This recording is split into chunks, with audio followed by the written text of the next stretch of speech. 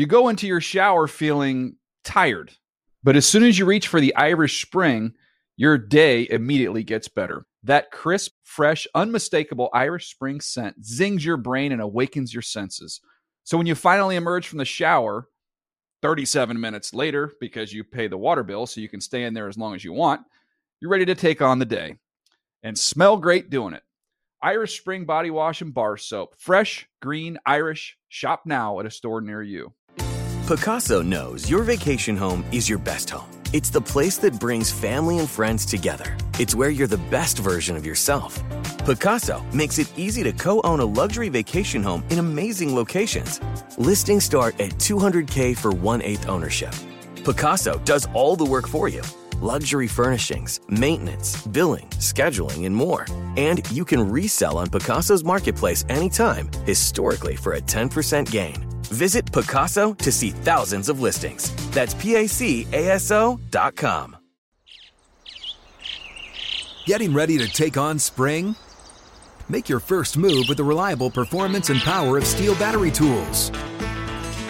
From hedge trimmers and mowers to string trimmers and more, right now you can save $50 on select battery tool sets. Real Steel. Offer valid on select AK system sets through June 16, 2024. See participating retailer for details. And now, Move the Sticks with Daniel Jeremiah and Bucky Brooks. What's up, everybody? DJ Bucky here, Move the Sticks. This is the Thursday edition, Buck, and we've got a jam-packed show today. Yeah, we're getting right into it. We're going to identify the debate, talk about some of the top players at each position, which guy we like, what are the pros and cons of each player, best role, and where would we play some of these guys that are kind of hybrid players. And then finally, who is the best player that some of these guys watched and scouted when they were at the Senior Bowl? Yeah, we're going to ask some of the players in this draft to scout the players in this draft. Guys like Tanner Lee, Kurt Benkirk, and Harrison Phillips. Who's the best player they went up against? We'll have their answers a little bit later on in the show, as well as what are the right questions to ask at the Combine when you're a scout working with these players. But let's jump in right now, Buck. I want to identify the debate. We've got a couple months leading up to the draft now. There's going to be plenty of player debates, and it's this guy or that guy. Go back to our time in the room. These are the longer discussions when you're in that draft room. Some of them are quick and easy and painless. Everybody's in agreement. And then there's some of those toss-up guys. Let's jump through some of those guys right now. Yeah, this is great. This is exactly what happens in meeting rooms across the league. Guys are beginning to kind of size up which is their favorite player. They stand on the table for the guys maybe in their area. It should be fun. All right, here's a couple of them. I got 7 down that I think are going to be big debates inside the room. Not saying these guys are the top players. In some case they are at their positions, but they're similar, these two guys. Let's start at the corner position. Ohio State's Denzel Ward versus UCF's Mike Hughes.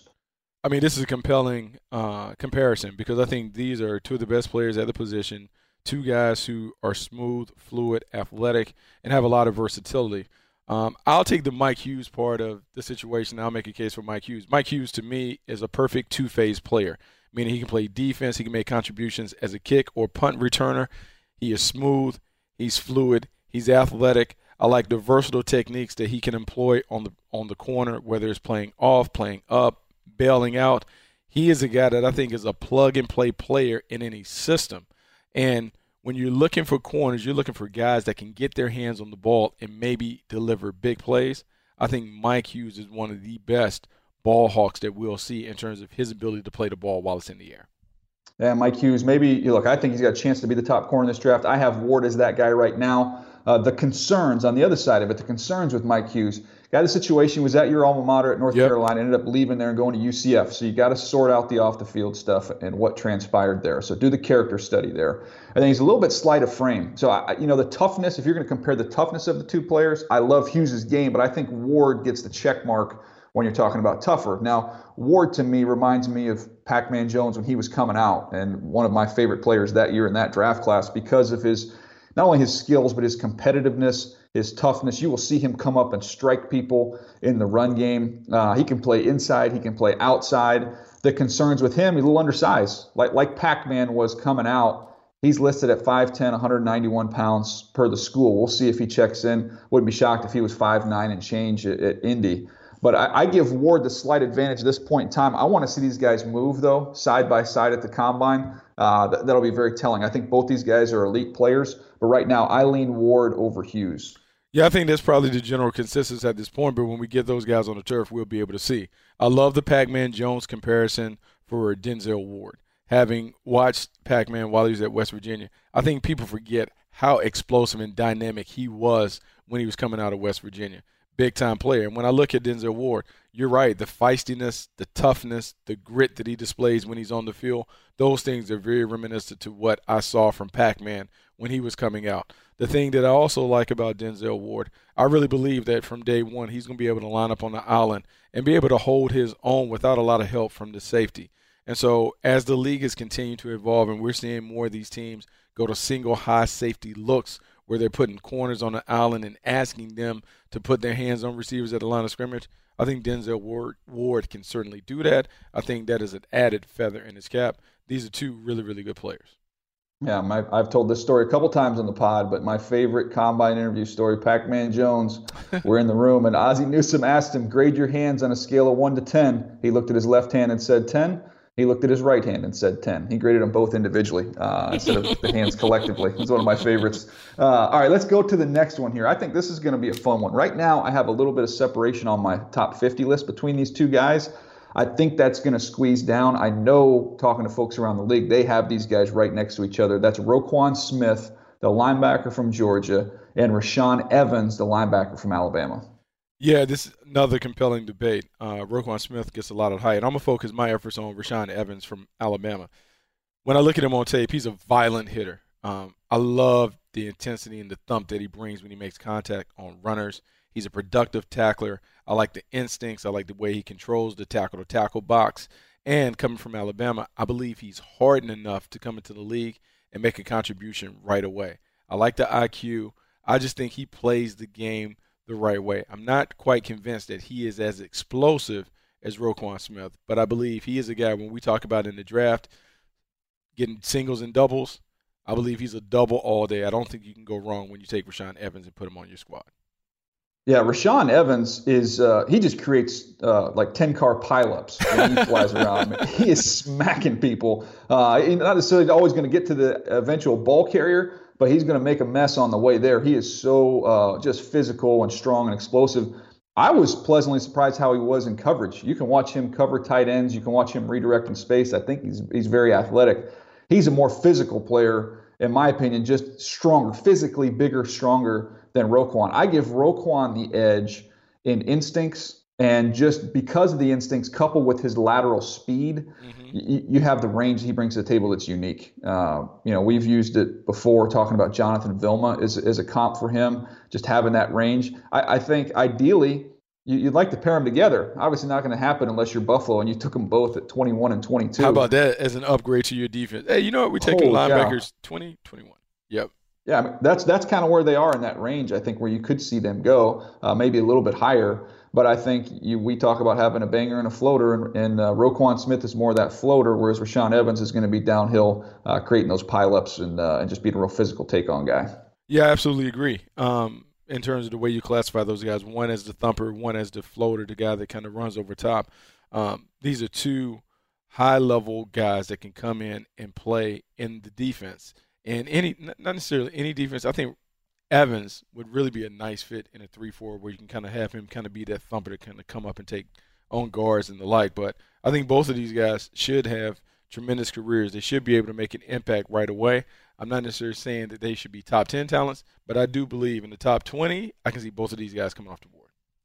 All right, before we get to the next one here, has Mayfield tweeted you again? Are you okay? You guys we made up. Baker Mayfield tweeted at me based on my original tweet where I let the Twitterverse know that I had the book on Baker Mayfield. I put it out there. He responded, said that I may have – he liked the article, said it was well written, but he said that I may have missed out on his winning characteristics, much like some people overlooked that with Deshaun Watson. He felt like maybe he didn't get enough credit for winning. And my reply to him was like, look, you won a lot of games. Your resume is impressive, but the questions that are out there are real. Size is a factor. We want to see you measure in. I know you measured in at, 6'0", 6'0", 3'8", at the Senior Bowl. That is nice, 215, 216 pounds, which is thick enough to play the position. But what I want to see is, one, I want to get a sense of, is this really what you're all about, Baker? Are you really about football, or is this just kind of an act and you love the celebrity that comes along with being a franchise quarterback?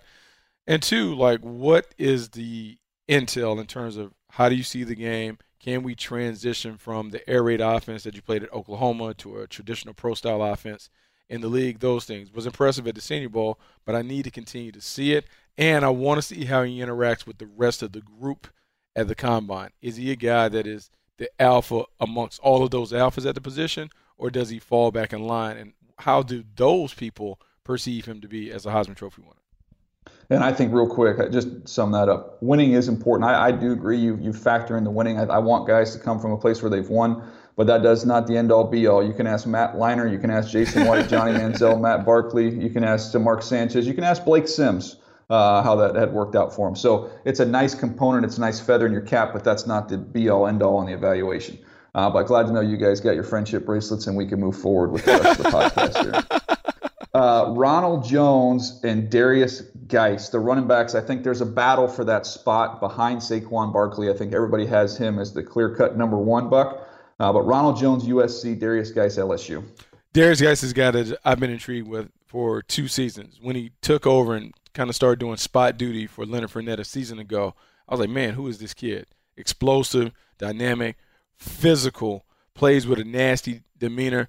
I think he has the qualities to be an elite frontline back in a power-based offense. I want to see how he catches the ball out the backfield, but in terms of running angry and finishing runs and falling forward at the end of runs, he runs with the kind of authority that you expect from a starting running back in the National Football League. And then when you add in the lineage in terms of playing at LSU, the success that their running backs have had, I believe he's a guy that is going to be pro-ready. I think he should have a lot of success in a pro-style offense. The biggest question that I think he has to answer, catching the ball, running routes. Didn't have a lot of experience doing that at LSU because they had quarterback issues.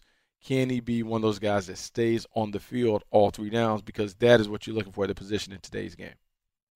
Yeah, I use the term bulldog to describe Geis. I mean, obviously I know he's an LSU Tiger and not a Georgia Bulldog, but just the feistiness that he runs with. He's got a little nasty temperament, which I like to see with his running style.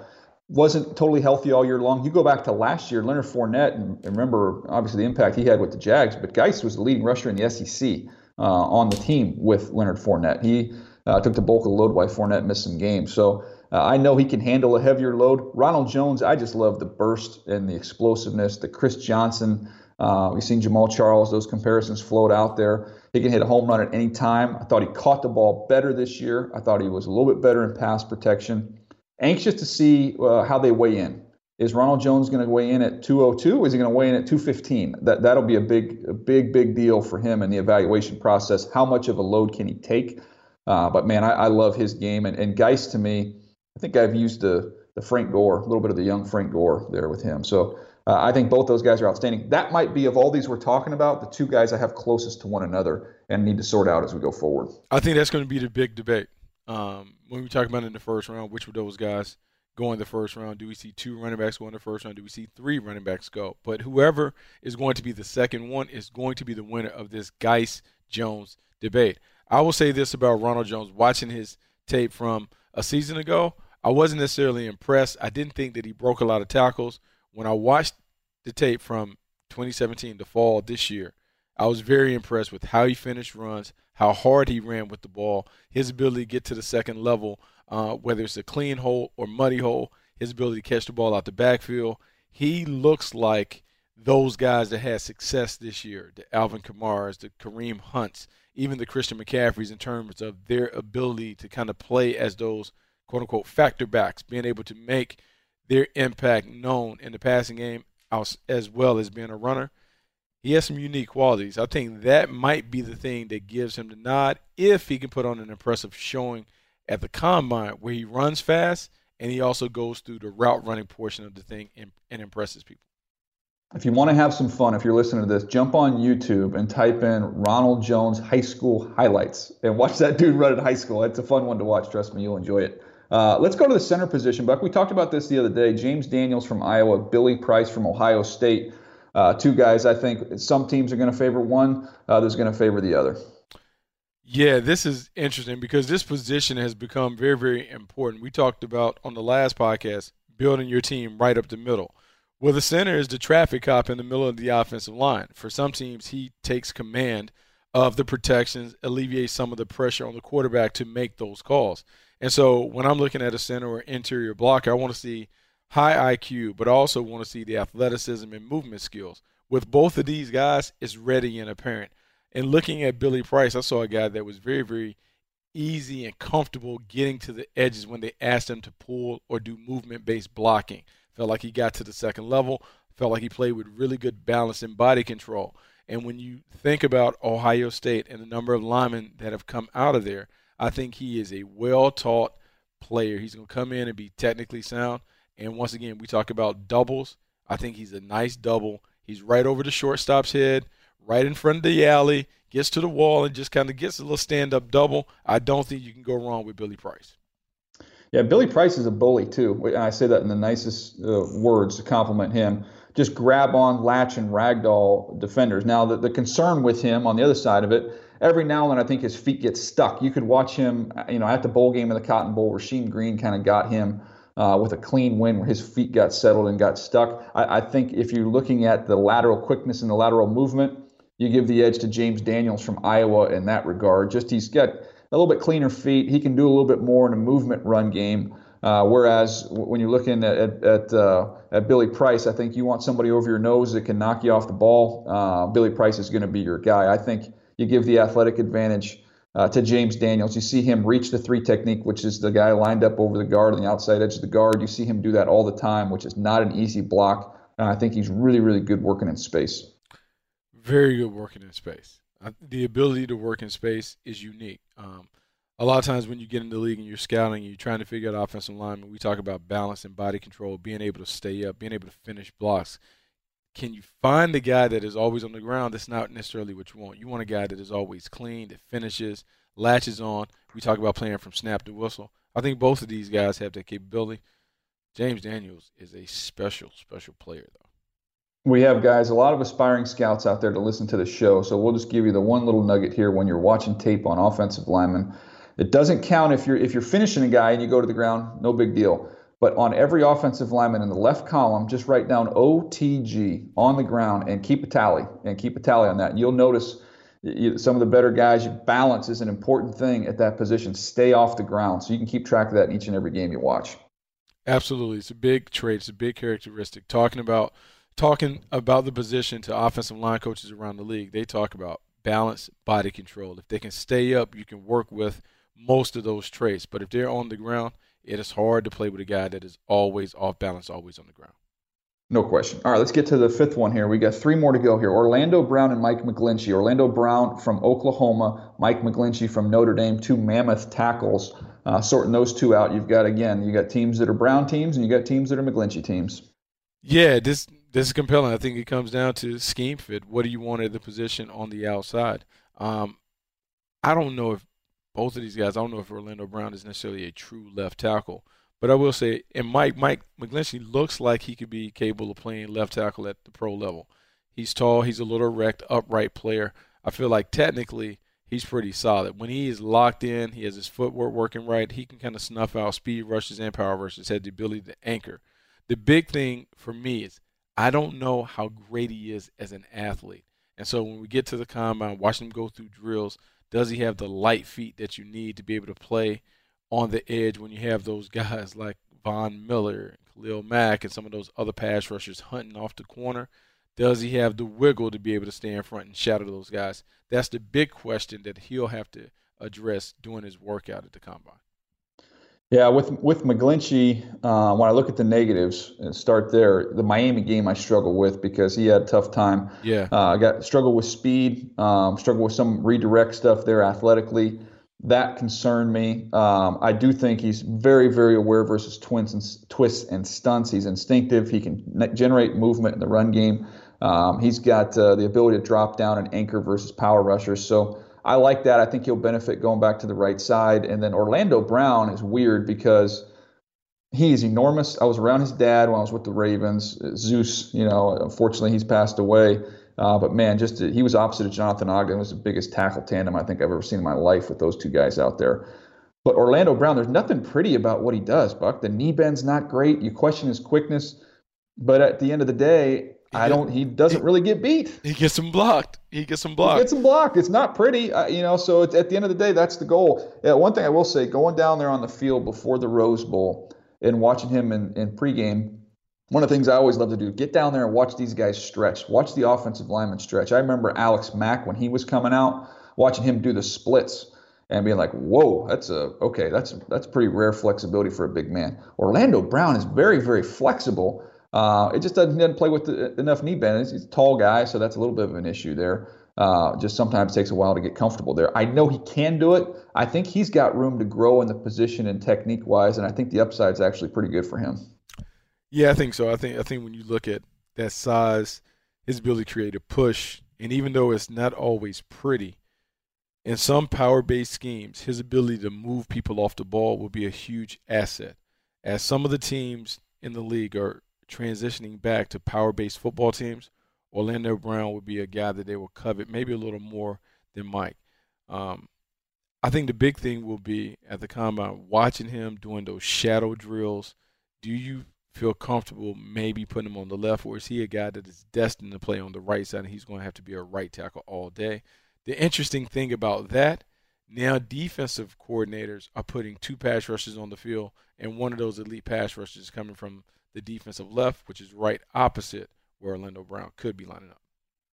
All right, I'm going to go through this next one quick because I feel like we just did this full discussion on this topic on the last podcast. So if you're listening to this is the first time you've caught us, go back and listen to the podcast that we did earlier this week because we have a long discussion on Sam Darnold versus Josh Rosen. It's going to be one of the more popular debates to take place throughout the draft process, but I feel like we hit this one pretty good last time, Buck. Yeah, I think the best way that I could summarize it is in basketball terms. Josh Rosen is a shooter. Sam Darnold is a scorer. It may look different, but they both are effective in their own way. Sam Darnold is a guy that you can count on. He's a gunslinger. He plays in big games and loves the stage. Josh Rosen also has performed well in big games. This will be an interesting debate as we continue to run up to the draft. And the next one here, again, I think we touched this pretty good on the last episode. We can touch on it briefly here, though. The final one, which I think may be the most fascinating debate. Josh Allen from Wyoming versus Lamar Jackson from Louisville. Bucky, you've summarized this beautifully. I've heard you use the phrase of comparing these two guys and what the debate will come down to. I'll give you the floor. I can't even remember how I summarized it. But you always say, Buck, you're lying. No. I can't remember what I said. I can't remember because I don't want to steal it.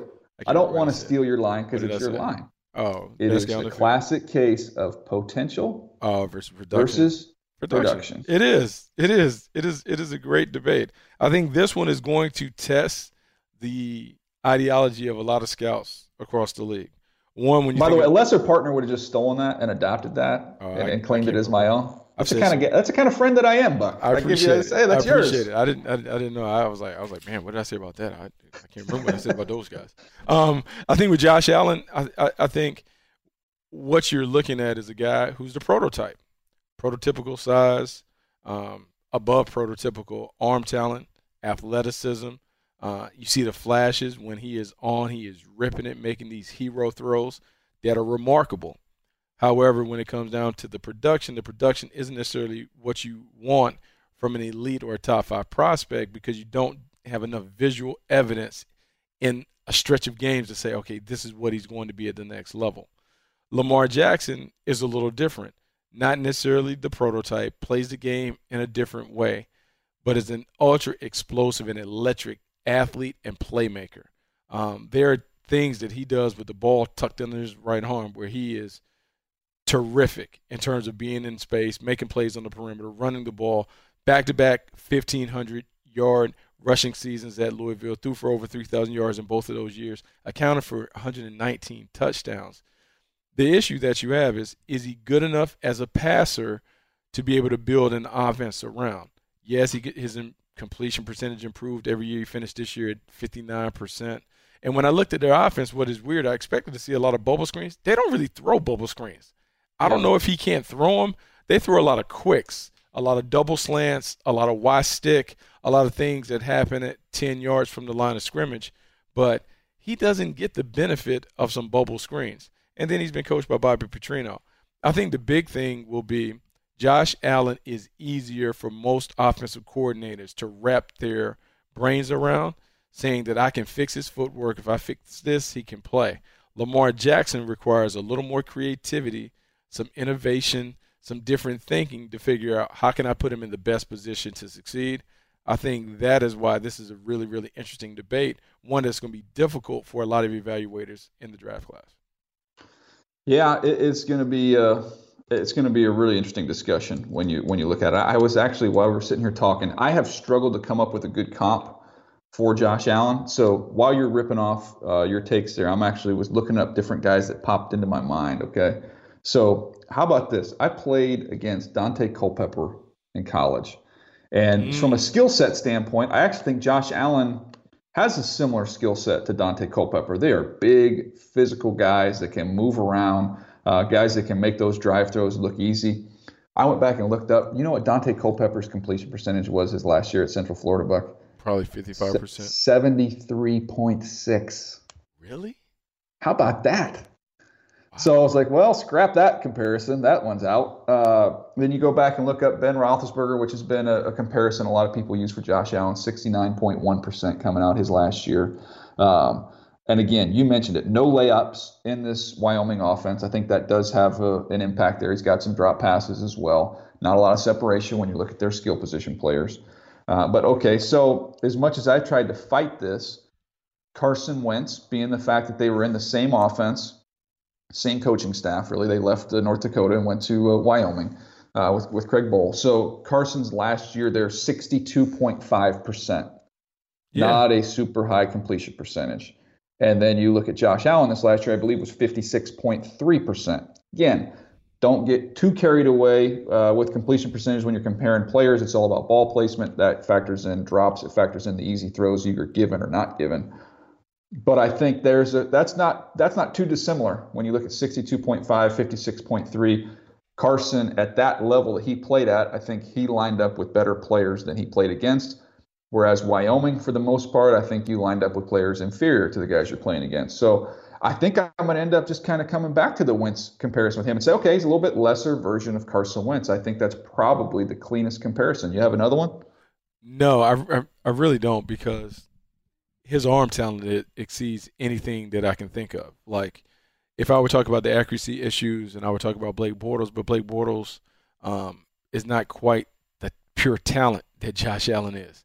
And then when you bring up Ben Roethlisberger had a high level of production for 3 years at Miami of Ohio, so I don't think that's necessarily a apples-to-apples comparison. Carson Wentz is a good comparison because they played in the same offense. They're asked to do similar things. They have similar frames. And there were questions about Carson Wentz because, remember, he broke his wrist or thumb. Yeah. There was some injury that kind of affected his senior season. Wasn't able to necessarily put it up, and then he also struggled with some of the throws.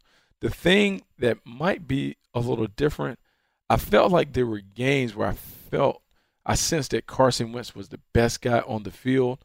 Yeah. I don't know if I have enough evidence to say that Josh Allen was the best guy on the field in a game against like upper echelon players. And so that's the thing. And that brings me back to the debate with Allen and Jackson.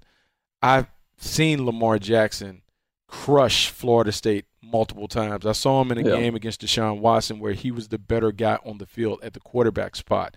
Now, what do you do with that when a lot of those plays may have been through his legs or runs or impromptu scrambles? But his blue quality as an athlete is remarkable, just like Josh Allen's blue quality as a thrower is exceptional. I just think it's a difficult debate. I think it comes down to style and what your preference is. And when it comes down to preferences, I believe Josh Allen's style and his makeup is going to be the one that is preferred more so than a Lamar Jackson, even though I think Lamar Jackson is a better overall football player. Yeah, I mean, look, Lamar Jackson does some unique things. Now, we can sit here and nitpick, and he deserves some criticism when you look at mechanics and you look at accuracy and touch. He didn't finish up great in the year either, Nope. but he has had those high marks. I think there's still a pretty good swing there between good Lamar and bad Lamar in terms of just wanting him to be settled in and be more consistent. But the upside and the flashes and the best games for him, man, it's pretty special. It's pretty unique what he brings to the table. So I think both these guys carry risk. I think you kind of hit it on the head, though, in that there's teams are more comfortable with the risk of Josh Allen because they've seen that pay off more. When you have everything else prototypical in terms of the size, the coming out of the offense, and everything else that checks out with him, just the accuracy is the thing you're trying to work through. Lamar Jackson, I think, maybe takes more faith for them and imagination and creativity. So I think there'll be teams around the league that have Lamar Jackson over Josh Allen. I definitely think that will be, but I think the majority of them will have Josh Allen over Lamar. I agree with that assessment. I have a tough time coming up with teams that I think would pull the trigger on Lamar Jackson in the first round. Second round, not so much. But in thinking about teams that fit, I just have a hard time coming up with names. I come up with the Seattle Seahawks as the main one. There's some conversation about the Miami Dolphins and what the Dolphins could do, Adam Gase could do with a creative player like that. As much as I would love for him to go to Jacksonville, I don't think that's in play. So I just think he is in a real shallow pool. Like whereas Josh Allen is fishing in the ocean, I think Lamar Jackson is fishing in a cement pond, as they used to say on the Beverly Hillbillies. That's a good way of putting that. How about this? This is the biggest feather in Josh Allen's cap right here. It's San Jose State. He did not play against San Jose State, and that Wyoming team lost to San Jose State. Now, I called a San Jose State game against Utah State, okay? Not against Alabama, against Utah State. Utah State beat San Jose State 61-10. Utah beat them 54-16. Texas beat them 56-0. San Diego State beat them 52-7. Nevada beat them 59-14. Colorado State beat them 42-14. Wyoming lost. They lost to San Jose State without Josh Allen. That's how bad that Wyoming team is without him. Their only wins for San Jose State last year were Wyoming without Josh Allen, and they took care of Cal Poly. Hats off to the Spartans. That was an awful football team. So that, to me, that's the best thing that happened to Josh Allen was not playing against San Jose State. Yeah, because we got a chance to see the talent disparity. That's a good one. I hadn't heard that. And I never would have used the San Jose Spartans as the common denominator, but I did one of the games where he was over. It was Utah State, and it was 61-10 was the final. They could have been 161 if they wanted it to be. All right, let's roll through these fast here. This is a little thing, a little best role. Where do they play? These are guys that have some position flexibility. So let's roll through them real quick here and just tell me where you think they fit best. If you're going to park them in a position at the next level, what would it be? Let's start Minkah Fitzpatrick. I think he's a nickel DB. I think he's a slot corner that can blitz, cover tight ends, and occasionally play in the middle of the field. Love his versatility. I think he's kind of a Swiss Army knife, and we've seen more of those players go early in the draft at that position. I like him. I love him as a nickel. I like that. But I actually have him as the high safety. As much as you want to play him up there, as much as possible as the high safety. Let him roam over the top. Let him use that range and his instincts to make plays. And then if you get nickel situations, you want to drop him down there, let him cover over the slot. He can do that as well. I make him primarily a high player. Marcus Davenport, the edge rusher from UTSA. He's an elephant, meaning in old school defenses back when the 49ers were really good, they had a guy that was kind of a combination of a defensive end / linebacker. I think Marcus Davenport, the best thing he does is rush occasionally from a 2-point stance. I want to put him in a situation where he can stand up, he can put his hand down. I want Marcus to be comfortable because when a comfortable Marcus is playing, it's a disruptive Marcus. So that's what I want him to be.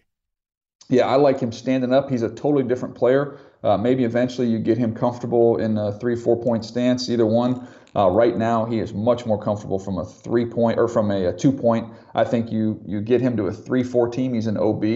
I like the elephant in kind of that Charles Haley role that you referenced there. I think he fits beautifully in there as well. How about this comparison from a D-line coach? It's been in the league for a long, long time. I don't know if I mentioned this one to you at all. He hit me with Jason Taylor, with body type, with Davenport, and the way he can kind of move and plays hard. Well, he's long and rangy like Jason Taylor was. Jason Taylor coming out of school was real skinny, though. I think he was like 240 pounds. But if you think about the way Jason Taylor was expected to be used when he came into the league, he was expected to have to occupy an elephant-type role because people didn't think that he would ever be big enough to be able to kind of hold his own on the edge. He proved them wrong, became a Hall of Famer. Marcus Davenport being compared to Jason Taylor, that is lofty praise from a defensive line coach in the league. Yeah, so we'll see what happens there. Sam Hubbard, same type of a deal. What his role is, I'll start us off here. I like him as kind of a base end. So if you're a 4-3 team, be that left end, can kind of hold the point of attack versus the run, can give you some power rush. Look, if you needed to drop him a couple times a game, I think he could be functional enough to do it. I don't think that's where he'd make his living. But I like him as a 4-3 end and preferably on the left side. I kind of see him as a versatile edge player. Gosh, I hate to make these comparisons, but when you think about what Chris Long was coming out of UVA, very similar in terms of the way they play. I think he's a little more smooth and explosive than Chris, but in terms of their ability to kind of play rock'em sock'em robot football on the edge, I think he can do that. So when you think about that base end that you're talking about, Sam Hubbard certainly can play that athletic background. I love the kid. I think he's going to be a really, really good player. Consider it stolen. Chris Long as a comparison, hijacking that one. When we're in combine coverage, that will be my comp for Sam Hubbard. I love that one. Uchenna Nwosu from USC. Explosive, high motor player. I think is one of these hybrid multiple fronts, 3-4, 4-3. I think he's best when he's able to kind of stand up and play or play against open ends. Meaning he plays on the open side, the split inside, so he doesn't face the tight end. He has a clear run to the quarterback. We've seen him dominate games in the Pac-12. I dig him. Explosive, high motor, relentless. I think he's a really, really good football player. They didn't ask him to do this a lot at the Senior Bowl, but I think one of the best things he can do, knowing his background as a safety, is cover tight ends and running backs. I look at a way that even backing him off the ball, like a Kyle Van Noy was used once he got to the New England Patriots. I think Nwosu could be used in that similar type of a role. The other thing he does better than anybody in this whole draft is he bats down passes. He has a great feel in a rush when he knows the rush is dead or he senses a short set by the quarterback. He gets his eyes back there. He can jump. He knocks down a ton of balls, kind of like J.J. Watt did his first couple years when he was rolling, and they were using him with the J.J. Swat nickname. Yes. Back in the day. So I kind of like him off the ball even more so. I think he's more of a blitzer than a pass rusher. Last one, Tremaine Edmunds, the talented linebacker for Virginia Tech, Buck. Tremaine, he's an avatar. He can be whatever you want him to be. I've seen him play on the edge. I was at the camping tour, whatever bowl they called it down in Orlando. It used to be the Citrus Bowl, but he was World Camping. I want to go World Camping, something like Bowl, that, yeah. Whatever that is. It used to be the Russell Athletic Bowl and something else before that. But watching him play against Oklahoma State, I was really impressed with his ability to play off the edge. Talking about a long, rangy cat, a guy that can really line up on the edge, but also kind of transition and move back inside. I really believe that you put him in a position where you can see ball, get ball, whether that's off the edge, whether that's backed up, whether that's an inside linebacker. He is a disruptive player. I want to make sure that I don't put any shackles on him. I let him run free to the ball and make plays.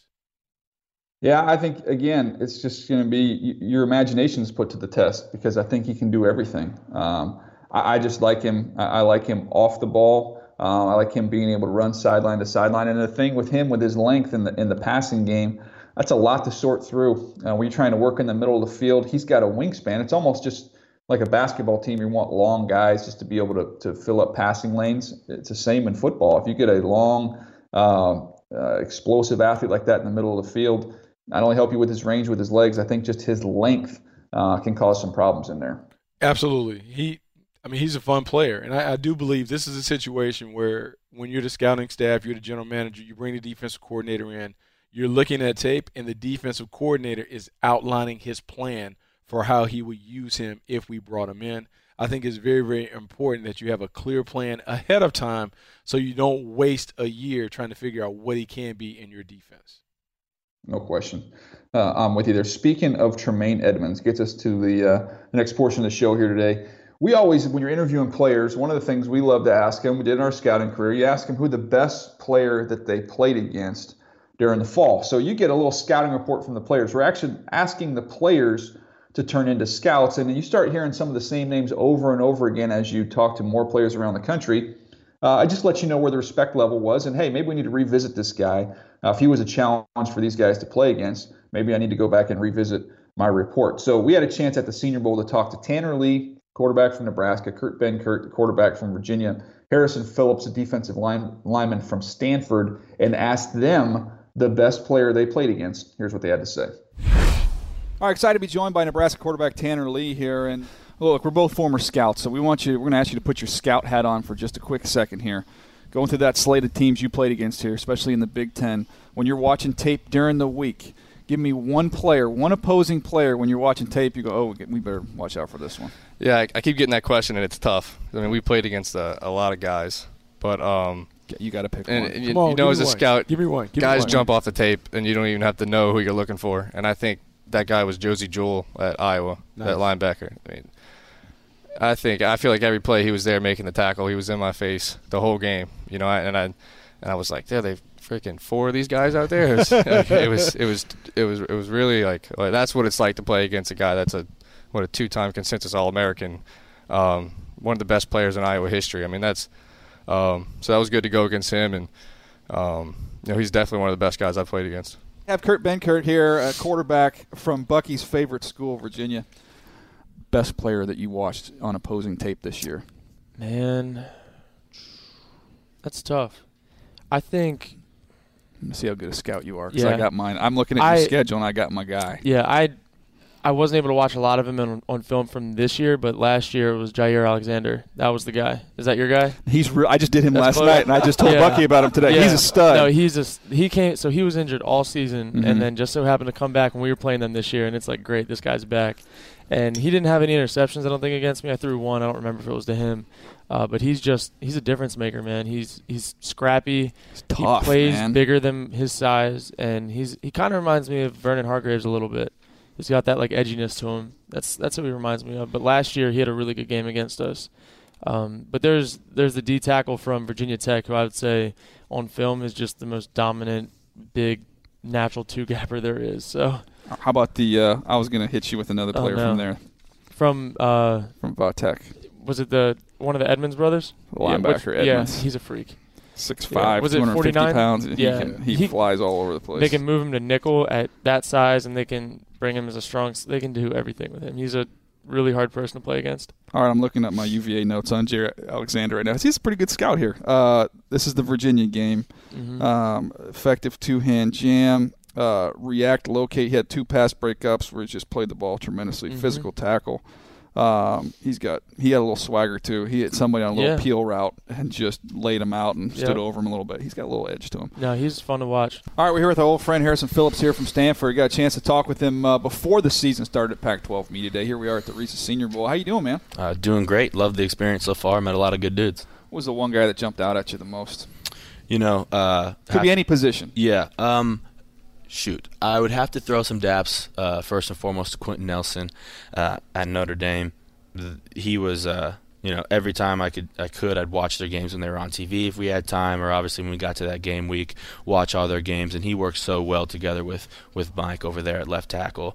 The combos and the one-on-ones, he wins very, very well. I was really impressed with the Arizona State running back, too, that's down here. He runs hard. Balaj? Balaj. He's a really good runner. So when I watched film on him, he was one of the guys that stood out to me. And then for elusiveness, Sam Darnold, had so you guys had many him games. Backed up a couple times. Yeah, they're backed up. Take us through a little bit of that there. What that was like in that game, that Pac-12 championship game. Yeah, emotional roller coaster. So many highs and so many lows. Proud of the guys for how we stayed in and fought. But yeah, so many close. I mean, if you could have 2 plays back, we win that game. You could have 5 plays back, we blow out that game. So, there's that frustration that comes with it, where you give your all and you're an inch away, and you got to line up and go give your all again. And I think that's part of the reason why we all love the game so much. But I was very, very happy that after however many snaps it took, I finally got to be on top of one play. I got a sack, and afterwards, I said, I think it was a third down too, so it was the end of the drive, and I said, I've been waiting so long to do that. All right, Buck. So there's some interesting answers there. I thought Harrison Phillips giving us a little quick take on a couple different guys, but the story on Sam Darnold is classic. He finally got to him after chasing him for a couple years. He finally got him. But man, it's always fascinating to hear what these players have to say about one another. I'm a big believer in letting players scout other players. Years ago at the Combine, University of Miami had a ton of players in that draft. I think it may have been Roscoe Parrish's draft class. And I asked him to a man, it was Roscoe Parrish, it was Kellen Winslow might have been in the draft that year. But I asked him, who's the best player that you saw during your time at the U? To a man, they all said Frank Gore. They said Frank Gore is the best player that we have ever seen. Frank Gore ran 3 running backs up out of here. And so when you hear players who have been around other great players single out a player and it's kind of unanimous or there's a consensus, it kind of gets my antenna up, and I'm looking to see if I missed something on this kid. But, yeah, that's the story that I have that I always kind of throw out when I'm asking players, because I think it matters, because sometimes guys know a little more than you from the outside. Yeah, one of the other questions, this is the last topic here, along the lines of what we're saying here. Other good questions you've found when you're interviewing guys at the Combine that you've found got good information based off of this particular question. Is there another one outside of, like, who's the best player you played against that comes to mind that's been helpful for you?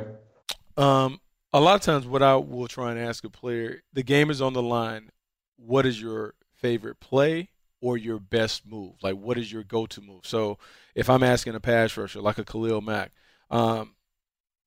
fourth and game is on the line, what are you going to do? And I want to have them walk me through, hey, I'm going to line up in a wide 9. I'm coming off the edge. I'm taking 3 steps. I'm reading what the tackle does. I want to know if they're able to really articulate the plan that they go out on the field and try and execute individually. To me, that tells me a lot about what they know about themselves, how much they have in their toolbox, and do they know when to apply those tools in a game. I love having people walk me through what is their go-to or their signature move. Yeah, I'll tell you what's recent for me is I've become big into the recall thing with quarterbacks. I think that position memory is very important, and being able to remember specific situations and the details involved, I think, tells you a lot about not only their preparation going into that game, the film study they did coming out of that game to learn what they did right, what they did wrong, and their understanding of what they were playing against. So, like, I remember last year, one of the things when we had Pat Mahomes on, which impressed me, I remember bringing up, I think it was TCU game. Hey, TCU game, late in the ball game, you throw a touchdown, you're at the 10-yard line, you end up hitting a touchdown to tie the game. I think you sent it overtime, whatever the details were. So I hit him with the specific play, and I said, can you remember what the play call was, what the coverage was, what you saw? And, man, Buck, I don't know if you remember, boom. He killed it. He spit it all out. And I thought that was impressive. That showed me a level of detail and the memory there for the quarterback position. I thought was pretty important. Yeah, because one thing that we don't have the opportunity to do when we're scouts is we really don't get a chance to really get to know the kid. We may get a chance to get around them at the Combine for maybe 15 or so minutes, visiting with them on a 24-hour visit when they come. The pro day, we have a couple hours with it, but you're really not around them a lot before you make these decisions. So the best way to kind of figure out who they are and what they are is to try and peel back the curtain a little bit, see what do they know, how do they go about it, what is their process for getting ready, and the like. So those questions, I love to set them up because I am trying to really assess how much do they really care about the game. Because if you really care about it, you have a detailed plan for being successful at it. Can you tell me that? Can you share that plan? That's really what I want to know about you, because football has to mean a lot to you to have success in this league. Man, no question. I think that's great. I also love, hey, give me your goals. Let's work backwards to forwards. What do you want to be, and how the heck are you going to get there? The more detail you can give me, the better. So I think those are helpful questions once you get those guys in the Combine interview. After you've gone through the background and got all that stuff taken care of, I think that helps you learn about the player as well. Well, Well, that's all we got here today, Buck. Man, we covered a lot of ground. We've got so many different ideas coming in the future, though. I mean, this is going to be – how fun is this draft going to be? This draft is going to be fun because we got stars at the quarterback position, but we also have some notable names at the other spots. And as we found out today, we have a lot of debate. And anytime you can start having debate and have conversations and forcing people to look at things from a different perspective, you have an opportunity to have a good draft. I think we will have an outstanding 2018 draft. And those listening, our partner Mike Mayock at the network just launched his top 5 list. So you can go to NFL.com. You can find Mike Mayock's top 5 positional list. Bucky has had his top 5 up for a while. I believe you just go NFL.com/Bucky Brooks. You can find all Bucky's top 5s on there. My top 50 is up. It's NFL.com/top 50. So there's tons of stuff on NFL.com if you're looking to get your draft fix. Absolutely. All right, Buck, let's get out of here, man. For sure. Let's get out of here. Man, it's been a good one. We're done. That is all she wrote. Thank you guys for listening. Thanks for subscribing. Thanks for leaving us those reviews and rankings on Apple Podcasts. We appreciate that. And we'll be back with a couple more episodes for you next week. We're just getting started here on Move the Sticks. Thanks for downloading Move the Sticks with Daniel Jeremiah and Bucky Brooks. For more, go to NFL.com/podcasts.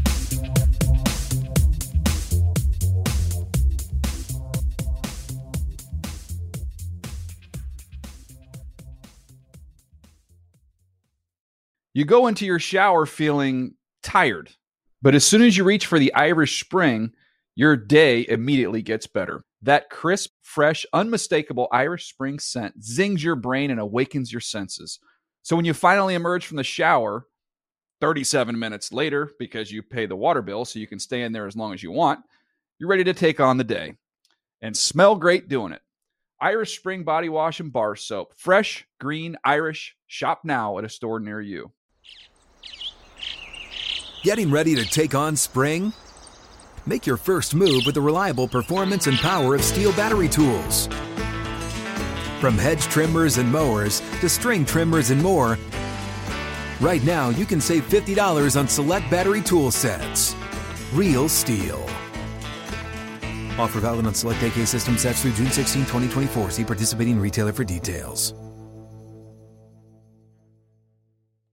Open a limited-time 11-month certificate at Kemba Financial Credit Union. At 5.25% APY, it's more than triple the national average, plus it's a safe and secure way to grow your money. Visit your local branch or kemba.org/cb for details. Offer expires May 31st, 2024. APY equals annual percentage yield. Restrictions apply. $500 minimum and $250,000 maximum deposit. Advantage status required. Comparison based on bank rate average. Federally insured by NCUA.